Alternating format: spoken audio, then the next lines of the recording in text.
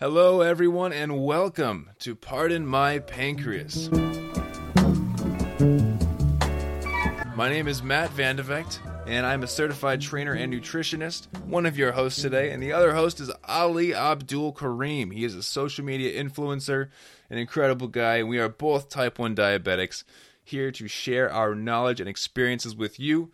We occasionally interview people that are very knowledgeable in the diabetic world, sometimes doctors, sometimes influencers, people living with it. And this episode is brought to you by FTF Warrior, an online health coaching company for diabetics. And we will go further by saying this is not medical advice in any manner. We are not doctors. We will never be doctors. And nothing said on this podcast is meant to replace your doctor's orders. So consult your doctors before you make changes. Without any further ado, let's get into... What's up, everybody? Welcome to Pardon My Pancreas podcast. Today, we have an exciting topic for all you world travelers out there. We're going to talk about traveling the world and how to best do that with diabetes. So today, we have Abby online with us. Thank you, Abby, for joining the show. Yeah, I'm excited to be here. And Abby, can you tell us a little bit about yourself for those who are not familiar with your Instagram? Maybe where you're from and a little bit about your diagnosis? Sure. So my name's Abby. I go by Diabetes Travel Chick online. I have an Instagram that kind of showcases my travel, and I try to inspire people with type 1 diabetes or type 2 to travel and just get out there and experience the world. A little about my diagnosis. Jump back, I was 17 years old. I experienced all the normal symptoms that at the time we didn't know were symptoms, and I'm such a hypochondriac, so I would never just go to the doctor. I just kind of ignore it, pretend like it's not there. I'm so nervous about it. So I let it go for a couple days, and my dog actually ended up getting really sick around the same time. So we have a family friend who's a vet, and he came over to our house and he was checking my dog out, and my mom was just chatting with him and telling him my symptoms. So he came over to me and gave me a ketone test, which is, we know the ketone test is just checks the level of sugars in our blood. It's like a pee test. So anyways, I took that test and it came back really dark, which is bad. And so he immediately said, we need to go to the hospital. We need to go to the emergency room. And I didn't know what was going on. I'm kind of in the dark. My mom's freaking out. So the vet drives us to the hospital. We leave my dog. Her checkup got postponed. And so we get to the emergency room, and it was all just kind of a blur from there. I got diagnosed with type 1 diabetes, and they gave me, the quick, brief intro, what it is. Here's your insulin. Here's how you do it. Here's what you can eat. And then I was thrown back into the world and kind of figured it out through the end of my high school years. Then... Yep. Wow. So you said you were diagnosed at age 17? 17, yeah. And so then pretty late. I guess essentially you were kind of diagnosed by a vet. Almost. Yeah, I was. It was crazy because I would never have brought myself to the doctor hospital until it probably was in a much worse state. I went in, I think, at 850 or something. Wow. And they said that was borderline, if it went much higher, I would have been way worse off. So I'm really glad that my dog got sick. In a way, she saved my life. Yeah. And then, so that was during high school that you were diagnosed. What was that like? That was hard. I was really into athletics. I did gymnastics full time and track, and it was prime season. And I honestly just jumped right back into it. Right when I came back the next day to school. Holy cow. Yeah. I was almost in denial. I listen to a lot of your podcasts, and I hear a lot of people say that they're kind of in denial for the first, week or so, kind of don't want it to be happening. That was me too. So I jumped right back into ignore it, maybe sports. It's not real. Yeah, exactly. Jumped right back into sports. Didn't even tell anybody really, just my family. And it was when I got my first low in gymnastics when it kind of freaked me out, and I kind of took a step back from sports, told my coaches. I didn't even tell my coaches at first, actually. Yeah. So, wow. And then I took it a lot more seriously and just made it more part of my life after that first low. What was that first low like for you? It was like I was about to pass out. I thought I was just like passing out. I didn't even really understand what was happening. I didn't register it as being a low. Like after having it for 8 years or so now, I know the exact feeling like this is low. You know, I don't even get really scared anymore because it's such a normal feeling. But that first time, oh my gosh, yeah, it was the scariest thing. I think everyone can relate. Oh, yeah.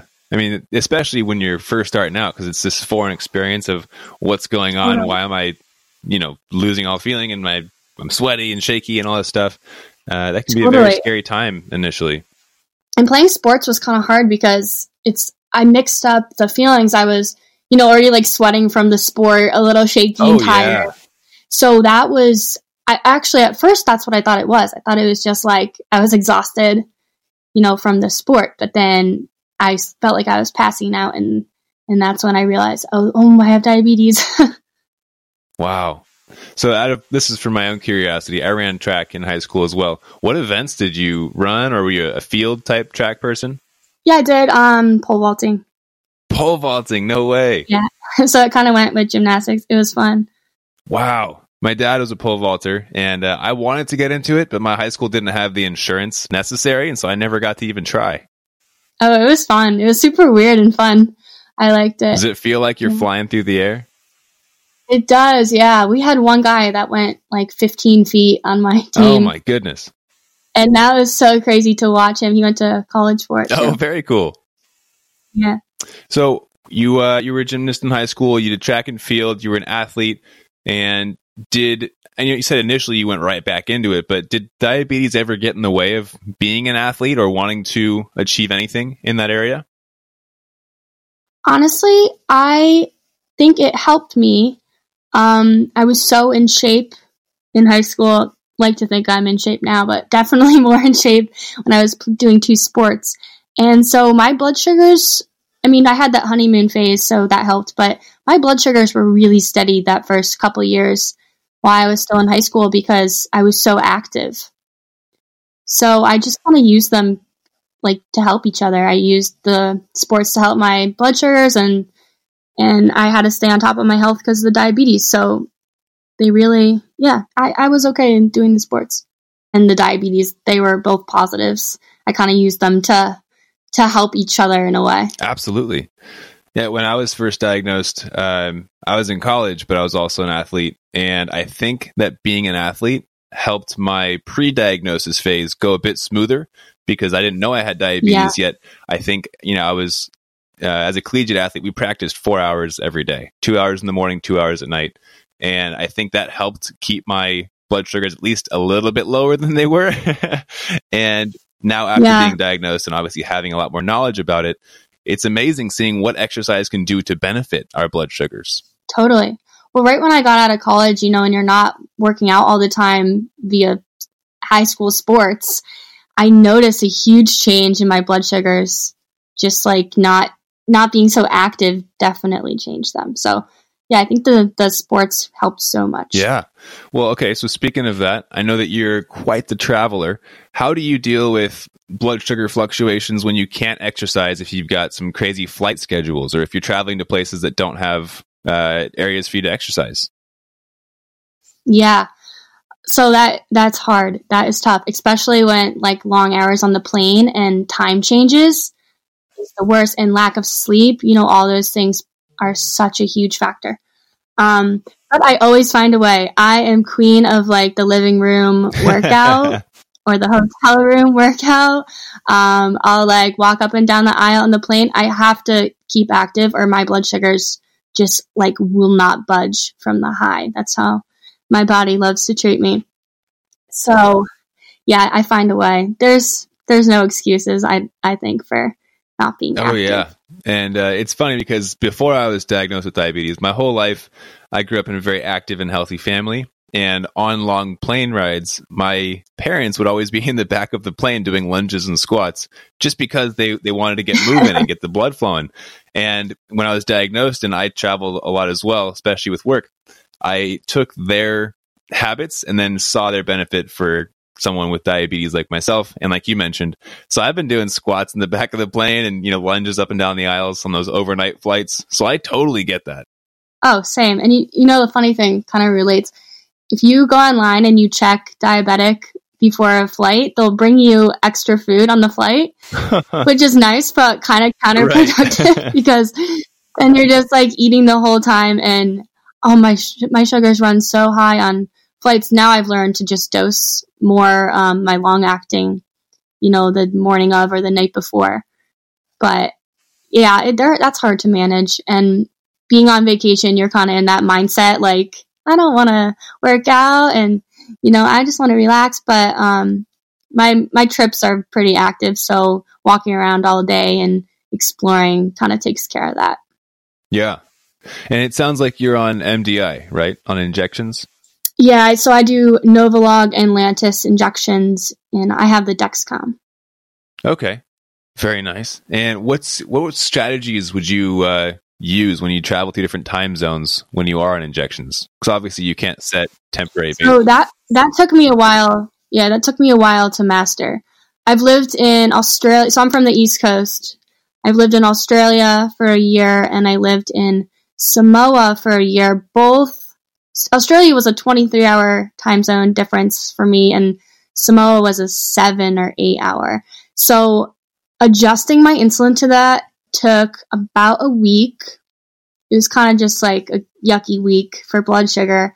But so the long acting I do once a day every 24 hours. And I just slowly have to inject an hour different each day for the week or so leading up to leaving. So it's just preparation, really. So yeah, it kind of stinks because I was injecting like in the middle of the night for a couple days. Oh, wow. And you really have to like prepare for that time difference. Yeah. Well, you are very responsible, it sounds like, because I did not have that kind of dedication when I used to be on shots and going over different time zones. So yeah, I'm so worried. I'm so worried about like all the negatives parts of it. I was so on top of it from day one. That's amazing. That's way better than I did. I was a bit ignorant at first, for the first couple of years, actually. But when I was traveling and on shots, like I mentioned, I did not have the discipline to do an hour different each day. And so I actually would just, like, let's say I was going to a place where the time was ahead, like 9 hours. I would just wait until the local time to take my long-acting insulin, my Lantus as well. Yeah, and so I would go, a couple hours, depending on how long the flight was, without any basal. And so I would just have to correct on the flight as I was going. Obviously not the best choice, but I'm glad that you figured it out. Yeah, not the most convenient thing, but it works. Very true. So tell us a little bit about your travels then. You've been all over the place from what I saw on your Instagram. Yeah, I love to travel. My family's always done trips when I was growing up, and post-college, I got into teaching, and I actually graduated with a different degree than teaching, but I wanted to get into teaching. I changed my mind too often. So I was looking at ways to get into it, and I noticed there was some teach abroad programs.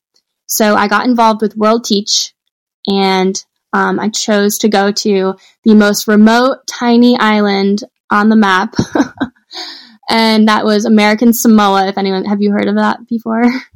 I've heard of it. I've never seen pictures or anything though. How would you describe there are it? no pictures online. It's very really? remote. So excluded. Holy cow. Secluded. But it is beautiful, beautiful island. But unfortunately, very underdeveloped. Absolutely the worst healthcare and just knowledge of diabetes is slim to none. Well, this sounds like it's going to be an incredible story about how you survived over there. Well, yes, survived. So anyways, I decided I wanted to go here, just based off like photos that the program sent me and stories that I heard that other people that went. And I already had my mindset, this is where I'm going. And then, the thought in the back of my mind, oh wait, I have type 1 diabetes. Like, how am I going to do this? So first step, I went to my endocrinologist, and I have a good relationship with him. I go see him every 6 months and get, my checkups and blood work. And I say, okay, I'm interested in this teaching program. It's like, oh, great. And I said, it's in American Samoa, and I'll be there for a year, and I'm not coming home for the whole year. And that was a commitment that I had to make. And he didn't say no, but he definitely kind of discouraged me from going, because I couldn't go get my blood work done for the whole year. I couldn't see him for the checkup. He would seem very concerned. So we kind of left on that note. I was very discouraged and went home thinking like maybe I'm not going to be able to go because of my diabetes, and that made me really frustrated and upset, obviously. So I did a lot of research online, and I talked to my doctor more over email, and we found a way to send numbers with Dexcom through the internet so that he could have my readings. And he said, okay, if I can get this all year, that's fine. And we can skip your year of blood work, which was kind of incredible for a doctor to say. So I didn't get my blood work taken that whole year I was over there. But so I went over and, before I went over, the next step was how am I going to get my insulin? Because I can't bring like 100 pens of insulin and keep them all cold on the plane. So we look into the nearest American island, which was Hawaii. That's the closest. And that's still a 6-hour flight away from American Samoa. Where was that? It's Hawaii. Oh. So we looked into, because let me backtrack. There are no pharmacies or anything like that in American Samoa. So I was going to have to get my insulin shipped. So we look into Hawaii and, we're on the phone. Me and my mom and dad are calling all the pharmacies and the insurance company and figuring out like, how can we get this to work? And bottom line, the insurance just wasn't going to make it happen from shipping the insulin from Hawaii to Samoa. So we're like discouraged again. So finally, after hours and hours of research, my parents were such a huge help during this.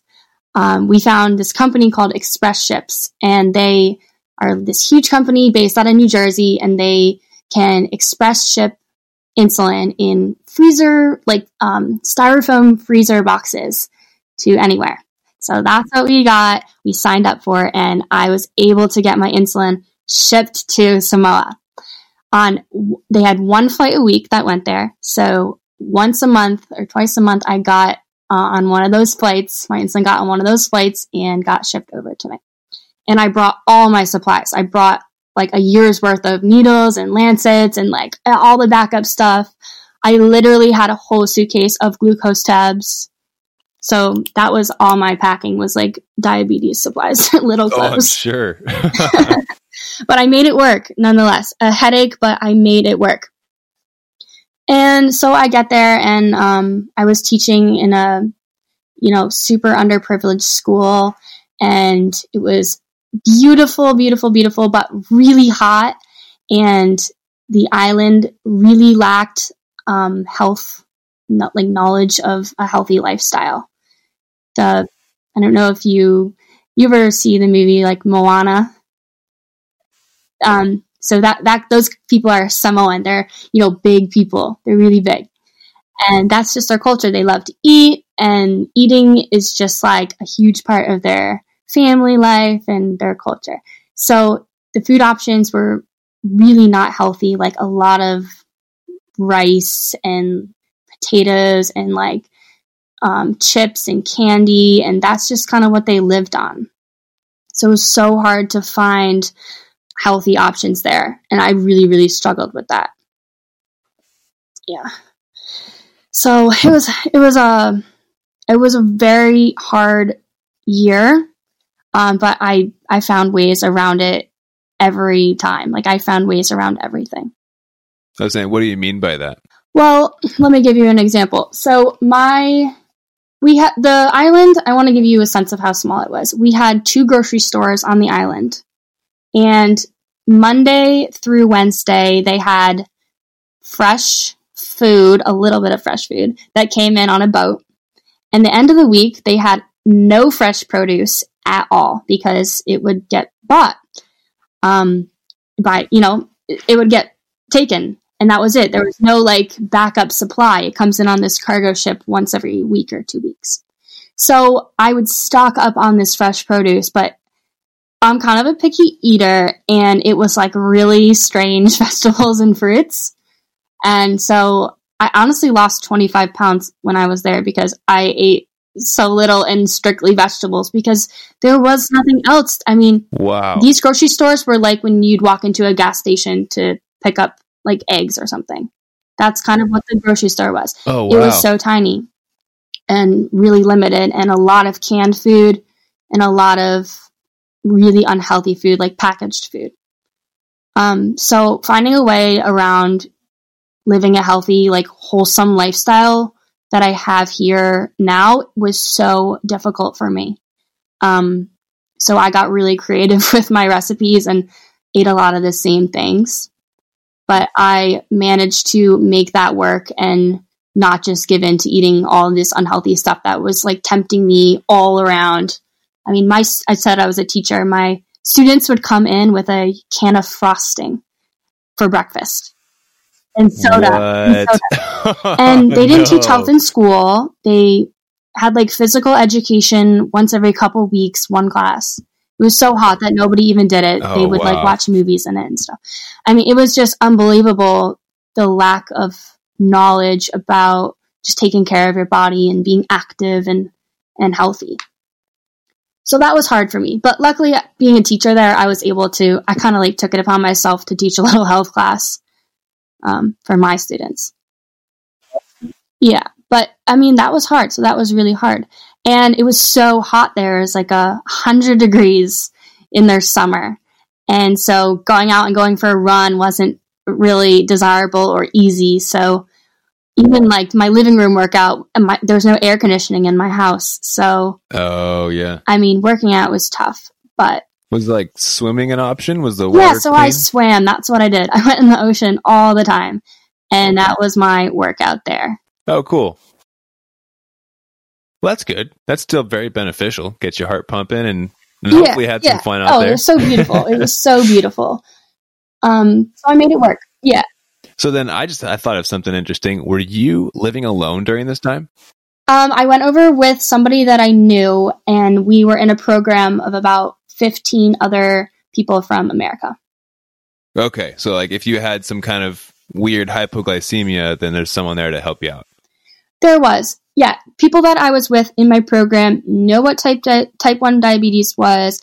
Nobody was type 1 diabetic. I did not meet any other type 1 diabetics or ever talked about it. I felt very alone in that way. And that's actually when I kind of started going on Instagram and looking at the diabetic community there or going online. And that's when that whole thing kind of started up. You already said this, but when was this trip? So this was about a year ago now. Okay. I got back last summer. Wow. And I was there for a whole year. Were you fearful while living there, or were you just kind of winging it? Like, what was the emotions you felt through that process? I did have a very scary time when I was there with diabetes. There was a huge hurricane, and I was on. So let me tell you, the internet was so spotty that we wouldn't really get like weather updates or anything. So this news of the hurricane came really quick, and then it was here. Like we didn't really get too much of a warning like we would here. And I was on my last insulin pen. We got hit with this hurricane, and it was so much worse than was predicted. Ooh. And we lost power for 2 weeks. So yeah, there was no running water, no schools were canceled, no power. Holy so that cow. means my fridge wasn't working. So I'm on the end of my insulin there, and I'm like, oh my God, what if my insulin runs out? Like, how am I going to go get another? So how it was happening is the express ships would send my freezer box of insulin on the plane or on a cargo ship, and it would get sent to the hospital there, which was like down the street. So I go to the hospital which became open during the hurricane, and I said, I need my insulin. And they said, well, our plane didn't come in because of the hurricane. No planes are coming onto the island. Yeah, so I had maybe 30 units of my short-acting insulin left and maybe 4 or 5 days of my long-acting insulin left. And I start freaking out. I was crying. I was very distraught. What am I supposed to do? They don't carry insulin on the island. And she said, well, we have a military base. They have a military base on the island. And they said they have like an extra, she made it seem like this like top secret supply of insulin vials on this military base. It was out of a movie. I'm not kidding. And I'm like, okay, I'm already kind of really nervous to take medicine. I said I was a hypochondriac kind of, and I'm like, I'm not taking, this hospital is dirty. And like, I just didn't trust it. I'm like, I am not taking it. She's like, I can get one of those for you if it becomes, urgent. And I said, and mind you, they barely speak English. So the communication was just like so off. And she didn't really understand the urgency of this situation. So I'm like, okay, I'll come back if needed. So I didn't know it at the time, but we were towards the tail end of this power outage and whatnot. We were in like the middle of the second week here. And I just ate avocados and nuts and a power bar every day and lived off of like 20 or 30 carbs, just dosing as little as possible. And I was trying to work out to keep my sugars down and just not waste that insulin because I was stretching it. I was not going to use that, sketchy vial of insulin.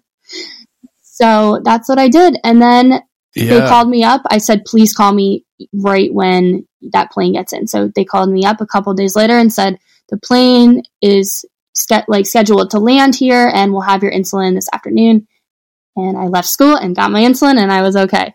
But that was a crazy situation. Holy cow. So how much insulin did you have left when the new batch came in? Oh, I was down to like that when you would normally throw the pen out. And then, it was nuts. It was really crazy. Wow. I did not want to go get that other one. So I was just stretching it. At what point in your trip did this happen? Was this towards the end or like halfway through? So this was in February and I went over in August. So it was more towards the end. I felt pretty comfortable on the island and I had a boss, like a field director, she was called there, and I told her about all this and she was kind of talking me through it and making me feel safe. But, nobody truly understands unless you're really going through it. And right. It was tough. Did that kind of shift your mentality for the rest of the trip? Were you a little nervous? Maybe like stockpiling insulin? I was nervous. Definitely stockpiled. I put a box in my neighbor's fridge who was also in the program just in case like something happened to ours because it wasn't really accessible just to go get another box. Like I couldn't drive down to a pharmacy and just pick up another because sometimes my boxes went bad or something like that. My mom had to overnight not overnight, it was like a week, but nothing was immediate there. Everything took so much time. So I was trying to be as prepared as I could be. Yeah. I mean, that is a whole nother level of independence and pushing your life to the limits of, will I get my insulin in time? That sounds like both a nightmare, but then also something that you can look back at and say, I conquered that. I lived through it. What else can the world throw at me? Exactly. I think now I did that. That was probably the most I'll ever push myself. I mean, that situation was pretty crazy. And then I feel like I can go anywhere now. I can travel anywhere and nothing can really stop me or hold me back, even with the diabetes. Heck yeah. So where have you gone since then? So since then, I've traveled a little around Europe, and I've just been trying to explore the States a little bit more. So I was just down in exploring all around Florida and South Carolina, and went out to Colorado a couple weeks ago. So I love exploring and traveling all around. That's awesome. Yeah. Well, what was your favorite trip that you've ever done, whether it's diabetes related or not, in your entire life? Sure. Well, crazy. So right when I was diagnosed, when I was 17, a couple months later, we had a huge trip planned before I was even diagnosed to go to Kenya, Africa. And that was one I was really nervous for because, I mean, I was so new to diabetes. I was like, how the heck am I going to go out there? And I made that work, and that was just an awesome trip. We did a safari, 2-week safari, and then we camped out in the middle of the Masai Mara, which is just like the middle of this huge park, super deserted. And we did like glamping kind of. So they set up really nice tents for us, and we had meals cooked for us at night in the middle of nowhere, just my family. And it was so, so neat. And this was right after your diagnosis. Yeah, so that was the crazy part. But oh, man. My cousin, he went, and he's type 1 diabetic too. So I felt he had it since he was really, really little. And he was about 15 at the time. So I felt pretty safe going with someone that was like an experienced diabetic, and he totally helped me out when we were there. And it was so helpful to have somebody that also had it on that trip. Oh, yeah. It's just an extra level of comfort knowing that someone else understands and that, you can ask your questions to them. Yeah, and check up on each other. And do you have any glucose tabs? I forgot mine. It was really helpful. Oh, yeah. No, that's great. Okay, so Kenya was your favorite. And how long were you guys there? We were there for about 2 weeks. Wow. What made that trip so special? Well, so it was for my grandparents' anniversary. And so we went all out, and we did this whole safari, and it was just so neat. It was just my family. And we had a whole tribe of people actually with us the whole time. And they were just taking care of us and cooking for us. And I really felt like we just got so much of the culture doing that. We got to know everybody really well. Even though they didn't speak any English, we feel like we got to know everybody, and it was just awesome spending time with them. Wow. So they didn't speak any English, but you guys were still able to communicate your gratitude, I assume? Yeah, we did like this whole relay race thing with them. They set up for us just all little things that they do in their normal life, or I don't know, like all their traditions we got to do. And it was just really neat. We were showing them pictures of New York City, and they were just blown away. And I'm sure it was really neat. And we saw their villages, and we went to their school, and we were teaching them the ABCs through song, because they could sing, but it was, even though they couldn't understand, we could kind of like communicate through a song, and it was really neat. That sounds amazing. I'm going to have to talk my grandparents into doing that for their anniversary. That's a cool one. That sounds like a really nice trip. So something that we like to do to end each of these episodes is to ask you what you would say is either your favorite tip or some piece of advice that you would like to give to our listeners. Oh, okay. My favorite tip for diabetes, my favorite tip is to look into alternatives for meals or food. Like cauliflower pizza is a good one instead of a regular pizza. Cauliflower anything really is the best if you've ever tried it. It's just such a good replacement for like white rice or pasta, and it's so much like less carb, and it's still delicious. So just look into alternatives, and then you cut some of those carbs and you feel better, and they still taste amazing. That's awesome. So I'm assuming cauliflower is your favorite replacement? Yeah, I'm really into that replacement right now. I'm in kind of a fad, but I love looking at replacements. You know what's also nice about that is that it fills you up too. I've added cauliflower rice to my soups, and it just makes it thicker, and you feel like you're eating a lot more. It does. You feel like you're having pasta without that sweat after. So what's your favorite cauliflower-based dish or plate? I like doing cauliflower pizza. You can buy these frozen ones, and they're so easy. Just buy the crust, and then you can make it like a normal pizza. Put like cheese on it, meat on it, whatever you want, and put it in the oven 10 minutes, and it's literally a pizza after, and it's so delicious. Very nice. All right, well, Abby, where can people find you on social media if they want to check out your traveling adventures? Oh, okay. You can look me up on Instagram at Diabetes Travel Chick. And I also have a blog and website that I just started up. It's under www.diabetestravelchick.com. Very nice. I love it. Well, everybody check her out. She's got some really cool travel photos, and as you can tell, some incredible travel stories. And Abby, thank you so much for popping on today and sharing your stories with us. That was incredible, and I'm so glad that you're safe, that you made it through, and that the hurricane didn't wreck you any worse than it presented itself. Thank you. Thanks for having me. All right, that's it for today, everybody. Hope you're all having a great day, and always remember to keep up the fight.